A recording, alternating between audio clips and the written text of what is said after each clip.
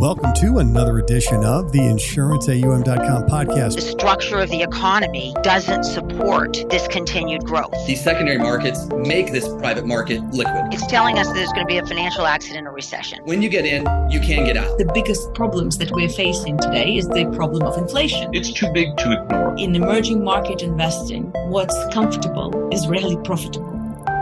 My name's Stuart Foley. I'll be your host. Welcome back. Thanks for joining us. It's great to be with you, and I hope you're having a great day. We're joined today by Kevin Farley, Managing Director, Structured Credit Portfolio Manager at Post Advisory Group, a subsidiary of Principal Financial Group. Kevin, thanks for joining us. Thanks for being on. Stuart, thank you for having me. Excited about the discussion today. It's great. And today's topic is CLOs. And I want to learn more about CLOs, and hopefully you can help me down with some of the concepts that's not entirely clear to me. But I also want people to know a little bit about you and Post Advisory Group and all of that. But before we get going there, we start them off like this. Where did you grow up? What was your first job? Not the fancy one. And what makes insurance asset management so cool? Yeah, well, I grew up in a small suburb of New York City. So in a small town called Upper Saddle River. So Upper Saddle River is a town of about 2,500 families, very small. I think it's 5 square miles. We had one store in the town. It was called Elmer's and nothing else. So I think maybe one traffic light and one small store. So good place to grow up. Was about 20 minutes outside of New York City. So access to New York City, but good place to go. And my dad was in the banking industry. So I watched him commute in and out of New York City. As far as first job, I would say high school. My first job was in landscaping. So I worked for a landscape architect one summer. Really, really good job. We would take and transform backyards from a sloping, mushy grass, poor drainage backyard into something beautiful and tiered and with good drainage. So I think I learned the lessons of hard work first and foremost, and then the transformational from an ugly backyard to something beautiful. So there were a lot of rewards from that first job. And as far as insurance asset management, I would say one of the things I really appreciate about the insurance industry is the collegial nature. It seems to be a market where shared ideas and best practices are at the forefront and the paramount to the members there. You tend to get a group of people that work together and want to avoid losses. And I think that's a little bit different from your typical Wall Street investing community where there's a little bit more sharp-elbowedness and a little more competition that might not be as healthy as there is in the insurance space. Yeah, I think you bring up a great point. I mean, this is it's a small family. It's a community. A lot of people know each other, have for a long time. I think that people are genuinely willing to help each other solve problems. I've been at this a long, long time, and I think the people is what makes this so cool. So thanks for that. So tell me a little bit about Post Advisory Group, and just so that our audience is aware of who you are. You're part of Principal Financial Group, but just specifically about your firm and a little bit about your background. And then I want to get into the CLO market. Sure. Yeah. Post Advisory Group is a $15 billion asset manager. We focus exclusively on the non-investment grade corporate space. So high yield bonds, leverage loans, and structured credit. We've been around for over 30 years. We're owned by Principal Financial Group as well as Nippon Life in Japan. Really, really good team. We're headquartered out in Los Angeles. I joined Post about 15 months ago, so newer to the team. Prior to that, I was at Wells Fargo running the secondary CLO trading desk, but I've spent my entire career in structured credit. So really in the early 2000s, I moved over from trading government agency bonds and moved over to when the market's really at its infancy. There wasn't much of a developed secondary market in the CLO and structured credit space, and started filling that void shortly thereafter. So yeah, I've been trading CLOs and structured credit for a lot longer than I think people realize the product's been around. Yeah, it's such a big and important market for the insurance industry. And I guess my first question is relatively straightforward. How easy is it to invest in CLOs? And is it a scalable opportunity in both the primary and secondary markets? And the reason I think that's important is that insurance companies have always got to be somewhat mindful of the liquidity in these various markets. What can you tell us? That's a great question, Stuart. And I think Historically, CLOs were always viewed as somewhat of a niche product and kind of a outlier within the broader structured products universe. When we think about structured products, we think about agency mortgages, non-agency mortgages, CMBS, ABS, and CLOs kind of always got lost in that mix. It was that piece of the pie that nobody really understood, nobody really thought was a scalable opportunity. And when you look at CLOs today, it's now $1 trillion asset class just in the US. There's another about 200 billion issued out of Europe, but just here in the US alone, we've exceeded the $1 trillion mark. So I think we're beyond the point of saying we're a niche product any longer. It's one of the few asset classes where you can really scale a business in floating rate assets. So obviously the underlying leveraged loans is one market, the other is CLOs. The majority of the fixed income universe is obviously fixed rate. So in order to get floating rate exposure, CLOs, leveraged loans are probably two of the largest asset classes to do it. And when we look at what's happened in the last few years with the Fed hiking very, very aggressively from a zero rate policy to now north of 5%, floaters have become much more mainstream, much more of a focus in fixed income portfolios. I would tell you the secondary market, when I first started, it was very much a trade by appointment market. There was no broad markets put out by dealers. There was no real ability to just source paper through inventories or auction lists. It was a market that you had to work transactions, work orders. When people wanted to sell bonds, it took often weeks to move paper. It was not a market that you could just get in and out very quickly. That market's changed dramatically. Year to date, there's been over 160 billion of secondary transactions in CLO product. That's according to Trace, the Trace markets. Trace has been very, very a good development for the market, as we're now seeing a lot more of how much is actually moving day in and day out in both investment grade rated tranches as well as non-investment grade rated tranches. Unfortunately, CLOs are not Trace eligible for price transparency, but you do get a very good idea of the volumes moving through the secondary markets. The other place where you can source paper is obviously new issue. And I think that's what most people view as the opportunity to source paper. So this year, we just crossed the $100 billion mark on issuance. That's significantly off 2021, when there was about 185 billion issued. We've seen a little bit of a pullback from the banking community. Mostly domestic banks have stepped back and have not been as aggressively adding to their portfolios. So that's caused a little less demand on the top of the capital structure, which has led to lower issuance numbers in the last couple of years. Last year was around 130 billion of issuance. This year we should finish around 110 billion. But 100 billion per annum is a pretty healthy place for CLOs to live. When you get a little bit north of that, it starts to test the market as far as the ability and the technical in order for market participants to absorb all the supply. So combination of secondary markets, around 200 billion of secondary trading where you can source paper, and new issue markets in the 100 billion to 110 billion of origination a year, you can amass pretty large portfolios quickly and scale the opportunity, depending on what part of the capital structures you're looking to invest in.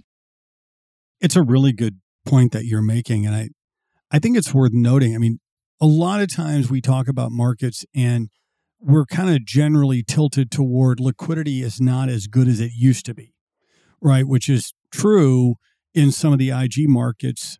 But to your point about the CLO market, liquidity is much better than it used to be, right? So I find myself, I've done this a long time, and I kind of have maybe sometimes an antiquated view of a market, like the way that I recall it isn't the way that it is today. And I think that that's true in a number of these markets. And so I guess that takes me to my next point or my next question. So can you talk about the major differences in the market, and in particular the deal structures that you're seeing today versus deals that were done pre-GFC, which is going back several years now, but I think it would be an interesting comparison. Yeah, absolutely. So when we think about the CLO 1.0 universe, that was anything created 2007 and earlier. And really, CLOs didn't get going until the late 90s, early 2000s. The market was a lot of high yield CBOs, a lot more fixed rate assets going into, and less leverage loans and true CLOs going in. So the market started to take hold in probably 2003, 2004 is when issuance really picked up. until about 2007, 2008, when obviously we had the great financial crisis and the market froze and issuance froze for a year or two. I remember, being a secondary CLO trader thinking I am going to be trading AAA tranches, which are basically going to be amortizing down. And that's about it. Anything that's going to be worth anything anymore. There will be no more origination. I have these legacy transactions to trade, and then I'm going to be out of a job. So it was an interesting time to be in the market, and really looking forward, the outlook was pretty darn bleak. Yeah, it's like you look up and it says this lane ends, and you're like, exactly. This isn't good. I got to merge somewhere. This isn't going to go well. I'm with you. I've been in that seat. I know what that's like. Yeah. So somewhere, late 2011, 2012, the market started to get going again. Markets had calmed down. I think there was a separation of what was wrong in the market at, in the 1.0 phase, and what was right in the market in the 1.0 phase. And what was right were CLOs, quite frankly. So if we want to take a step back quickly and just say, what is a CLO? So when you look at it, you have floating rate assets sitting within a capital structure that's floating rate liabilities. So match funded, no interest rate mismatch. A lot of the high yield CBOs had an interest rate mismatch and had to embed swaps into their transactions. Those swaps got very misaligned. Within a CLO, you have match funding. So you have a term funding. So you have no forced selling within a CLO. I think that's a little bit of a misnomer as well. There were market value CLOs created in the 1.0 phase, and a market value CLO had mark-to-market triggers that would often cause liquidations. Today's vehicles, there are no market value CLOs. These are all term transactions. There is no forced selling within a CLO, and I think that's a very important distinction between the 1.0 and 2.0 is people think, oh, well, if there's a lot of downgrades to triple C, suddenly you're going to be forced to sell as a CLO manager. That's not the case. You are not forced to sell anything within a CLO. Number two, I think the biggest change that happened in the market from 1.0 to 2.0, the rating agencies took a step back and they said, okay, these structures were too levered. So you had 12 to 15 times levered transactions. Let's take that down to 10 times leverage. So if you look at your AAA rated tranche, it historically had 25% par subordination or credit enhancement, two terms we use for your credit protection within a securitization. They moved that from 25% to 35%, so a 10% increase. Pretty funny when you think that no CLO 1.0 AAA or AA rated tranche ever took a loss. Yet they still said, we're going to require more. They also reduced the amount of unsecured baskets. So the original CLO 2.0, it did not allow other CLO tranches within their CLOs. It did not allow high yield bonds, second lien loans. They were pure first lien securitizations coming out of the 2.0 universe. We've since relaxed that a little bit. We're allowing somewhere between 5 to 10% of the underlying portfolio in unsecured risk. So whether that's high yield bonds or second lien loans, but you can't put other securitizations within your securitizations, effectively creating mini CDO squareds. So a pretty meaningful change in leverage multiples, portfolio composition, and kind of restrictions within the tests. So collateral quality tests, diversification within these structures has increased. But yeah, I would say that the biggest change would be the par subordination for the tranches in order to rate out the debt tranches.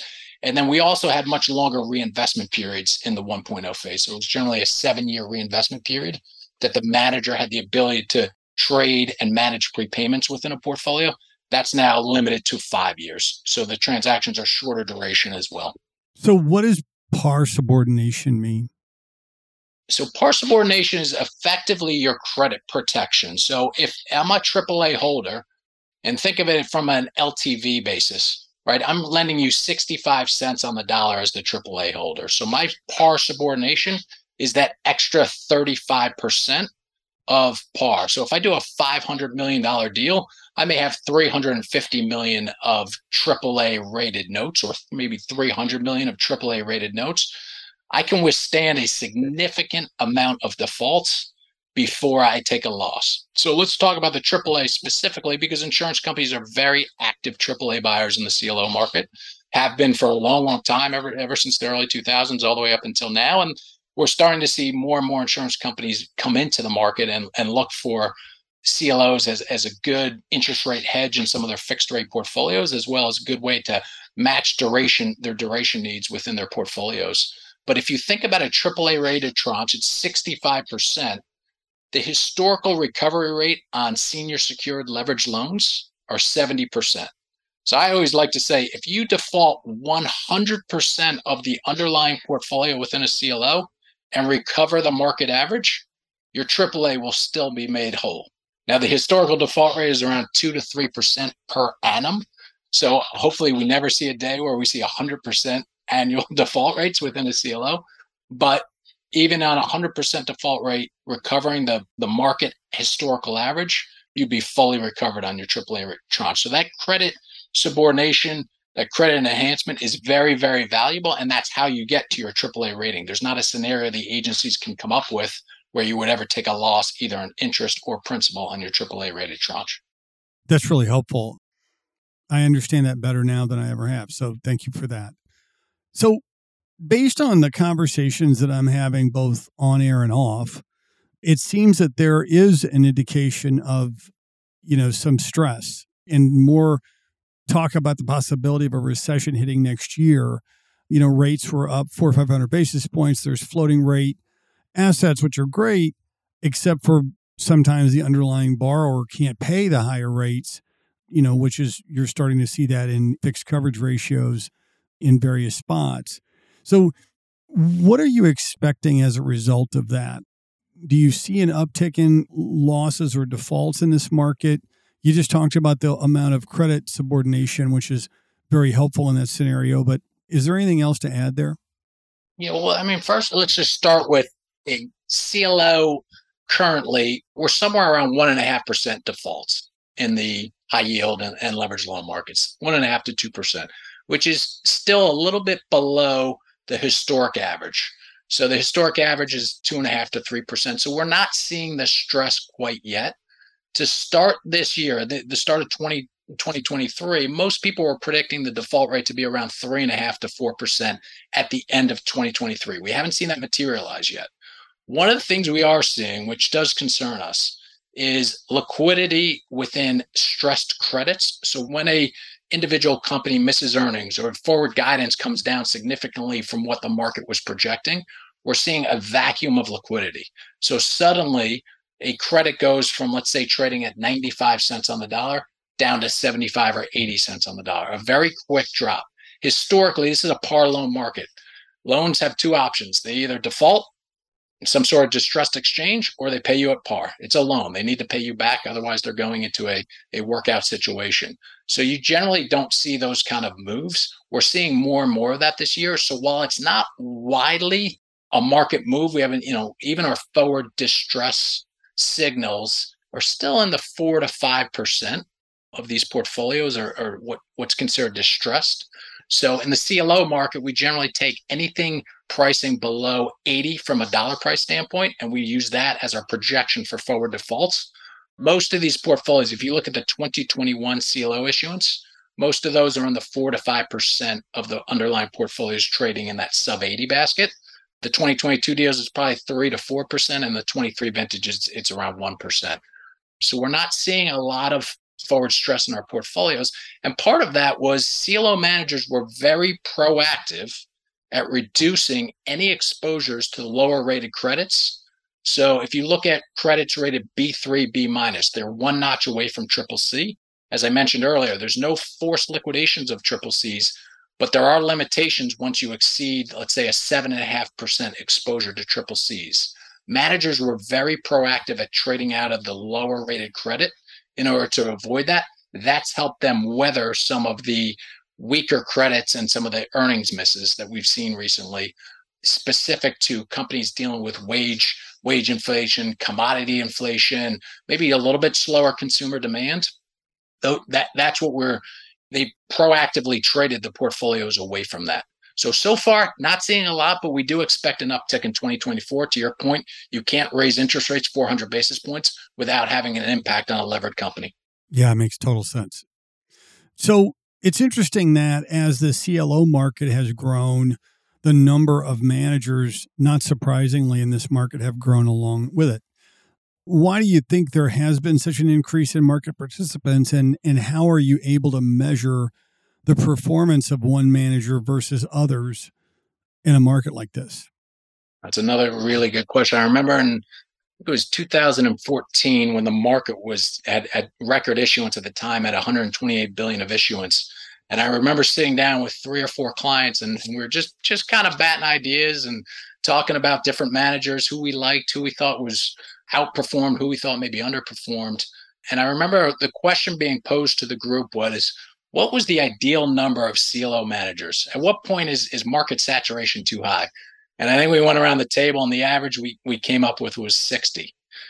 So looking today, we're about 130 broadly syndicated managers. When you look at the middle market space, there's another 40 managers. There's a little bit of overlap between some of those names. So call it between 150 to 160 of those managers. So well in excess of the 60 that we thought was probably needed within the CLO market. So I guess the question is why? Why are there so many people coming into the CLO market as a CLO issuer? I will tell you, CLOs has always been an asset gathering game. It's a very, very scalable business. If you have, let's say you're an insurance company and you have a credit investing arm, you have a team of analysts, you have a team of portfolio managers investing part of the insurance portfolio within corporate credit. CLOs is a natural extension to that business. You don't have to hire new people. You might have to hire a CLO PM who's well-versed with all the tests and compliance within a CLO and how to operate within a CLO. It's not a total rate of return vehicle, but it is very much a diversified portfolio with a set of rules that a CLO PM has to be very, very well-versed in. But effectively, you're leveraging what you already have with the team. So if you have a team of credit analysts and credit PMs, you have the ability to go out and issue a CLO. And it's a very scalable business, something that you can do very quickly without adding a lot of additional resources on top of it. So I think a combination of asset managers, insurance companies, private equity companies, hedge funds that are really looking to grow their asset management business. A lot of the private equity companies are looking for that stable recurring income stream that CLOs provide. They've also become, I wouldn't say permanent capital vehicles would be an accurate description of what a CLO has become. But starting in 2014, CLOs started to issue themselves. And then 2 years post their non-call period, they would do what was called a reset, a market reset. And a market reset is effectively taking your existing transaction and extending the life of it. So rather than, let's say we had a 5-year reinvestment period originally, 2 years have rolled down. We've moved it now out 3 years. We're going to extend that out even further. So these deals continue to get reset multiple times and have now become effectively permanent capital vehicles. That's super helpful. And I really appreciate the education. So there's something that's with the Dodd-Frank Act, the risk retention requirement, as I understand it, in 2018 was rolled back. It's not my world. I don't understand. It would be helpful if you could explain to me exactly what that risk retention requirement rollback was, and is that good or bad for the CLO market? So effectively, what the risk retention requirement, Dodd-Frank's regulation, was to say, all right, if you're an originator of assets and you're doing securitization, we want you to have skin in the game. So they define skin in the game by being 5% of the transaction size. So you could do that in a vertical slice or a horizontal slice. A horizontal slice is literally taking 5% of the lowest rated tranche, so the equity tranche, so then via the notional size, or you could do it 5% of each tranche, which is the vertical nature. But what they were trying to get away from was bad origination. So when we think about the subprime lending world and what really caused the GFC, it was fraud mortgages. A lot of times, no income verification, no job verification, but fraud mortgages, and originators creating these mortgages to generate fees. And they were trying to get away from that. When you lump in an open market CLO, and by open market CLO, I mean a CLO manager in the broadly syndicated space is not originating any collateral. They are going out in the new issue loan market and the secondary loan market and acquiring a portfolio. So they are not an originator, they are an aggregator of assets. So the open market CLOs, as opposed to the middle market CLOs, which are truly originated, open market CLOs kind of got lumped into that.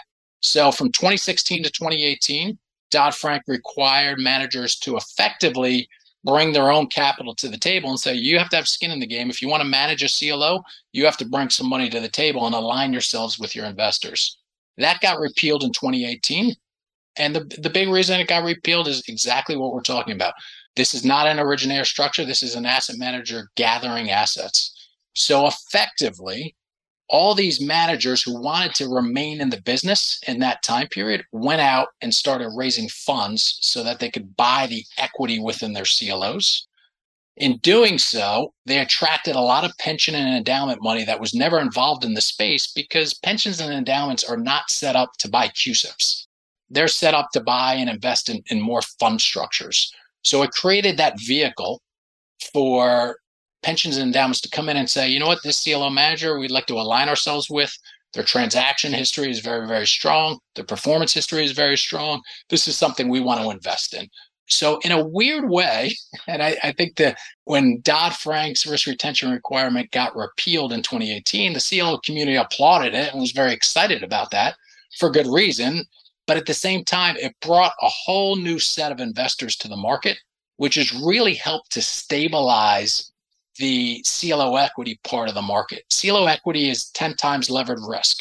It is very levered risk to what's happening in global macro markets, as well as the high yield space. So when we have a wide move and a lot of volatility in the markets, CLO equity can be very whippy on a mark-to-market basis. That historically sat with hedge funds and very levered players. Now that most of the CLO equity getting originated today sits in much more stable hands and kind of private equity drawdown style funds where you don't have as much concern with mark-to-market triggers. That's really helpful. And I guess when I think about that, every time we talk about CLOs, you end up in a discussion about potential changes by the NEIC. And based on my understanding, the changes that have been discussed mainly affect the equity tranches that you just mentioned. Without going down the regulatory bunny hole, am I directionally correct there? Yeah, I would say that the non-investment grade tranches and the equity tranche. So they're looking at materially increasing the capital requirements for holding either the equity tranche, the single B rated tranche, or the double B rated tranche. Now, the good news is insurance companies predominantly have stopped at the triple B rated tranche. So we see participation AAA, AA, single A, and triple B rated tranches. We don't see a lot of insurance company participation in the double B rated tranches. Where they got involved with equity tranches was in combo notes. So combo notes were some sort of strip of investment grade rated tranches and equity put into one investment and got rated to principal only. So they got a principal only rating, and that was their combo note. And that was a way, the equity component of the combo note was a way to increase the return for insurance companies. That's virtually gone away. I think the existing combo notes will stay in a legacy format. I don't think there'll be any forced selling or forced breakup of the combo note into the individual components. So it shouldn't be too impactful for the insurance industry, which is great. And like I say, I mean, from triple B and higher, there's very little proposed increase in the capital requirements on those tranches. So I think we're in a pretty good space in the insurance side. I really appreciate that. So we keep hearing about growth in private credit and the cannibalization of larger BSLs, which stands for broadly syndicated loan market, right? What is driving this shift? And are the private credit investors the same as the broadly syndicated investor base? Well, first, I would say kudos to whoever came up with the private credit moniker, because a lot more fun sounding than direct lending or middle market lending. So I think private credit has got this panache about it, and it's private, and I want to get into the club. So this rebranding has really helped, I think, take this market from a very small component of the non-investment grade corporate market to numbers I've heard $1.5 trillion raised in private credit. So pretty substantial. Now, a lot of that has not been deployed as of yet, but there's a lot of dry powder sitting there waiting to capture some of the pullback, maybe in the broadly syndicated space. as well as a material pullback from regional banks, as well as larger banks as well, who've somewhat pulled back from the space because of their own capital challenges that they're going through. I will say, historically, the middle market space, the direct lending space, the private credit space, whatever you want to call it, they've focused on issuers in the $5 million to $250 million revenues, so much smaller companies. I think the attraction of the capital is, number one, you have one lender generally. So when a company gets into trouble and they have to come back to the lender, they're not going to, a group of 40 to 50 individual lenders in the broadly syndicated space that all have to come up with an agreement of what we're going to do in order to fix this situation. So if you're a private lender and you're dealing one-on-one with a company, you can say, okay, we can inject more capital into your business, but this is what we're going to need to see. So the negotiation to start with is much, much easier. What you give up when you go into the private credit space is liquidity. Because you're only dealing with one lender, from both the issuer side as well as the investor side, there's not a lot of ability to move it around and replace that capital, because these are very small companies generally that there's not a lot of public available information about these individual credits. So you're long, you hope you're not wrong. So, and that's what we've seen in the private credit space. In the broadly syndicated space, obviously, if you have a view change on an individual credit, you can very easily, in a very liquid and efficient manner, move in and out of credit. So there's a liquidity give up when you're moving into the private credit space.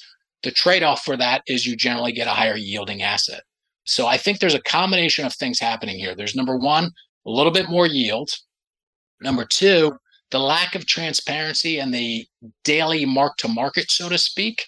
There's a lot of investors that want to get away from that daily mark to market volatility, and they want to know that, listen, if a company's getting in trouble and there's going to be a workout situation, we're made aware of that, but we're not marking it on a daily basis based on the whims and flows of the secondary market. That's super helpful. Last official question. What's your market outlook for 2024? And just to kind of wrap a little bit, what are 2-3 takeaways that you want our audience to take with them from today's discussion? So I think, we talked a little about issuance that has come down materially since 2021. I think we continue into that into 2024. There's a lot of unknown in the market cycle and where we are, the economy. Do we have an increase in default rates? Do we not have an increase in default rates? Nobody knows the answer to that. Obviously, as the Fed and today's numbers, the CPI numbers came in much more benign than some market pundits were expecting, and the market is viewing that very, very favorably today. Rates are in 15 to 20 basis points. So when we look at the market going forward, we don't know what's going to happen, but what we do know is it's going to be a credit picker's market. If you pick good credit and avoid losses within a CLO, you're going to do very, very well. But with volatility, the market generally pulls back and takes a pause. So I think issuance, we're still going to be in that 100 to 110 billion of issuance next year. When we look at the amount of CLOs that are in runoff mode, and by runoff mode, I mean they've exited their reinvestment period, they're starting to amortize down.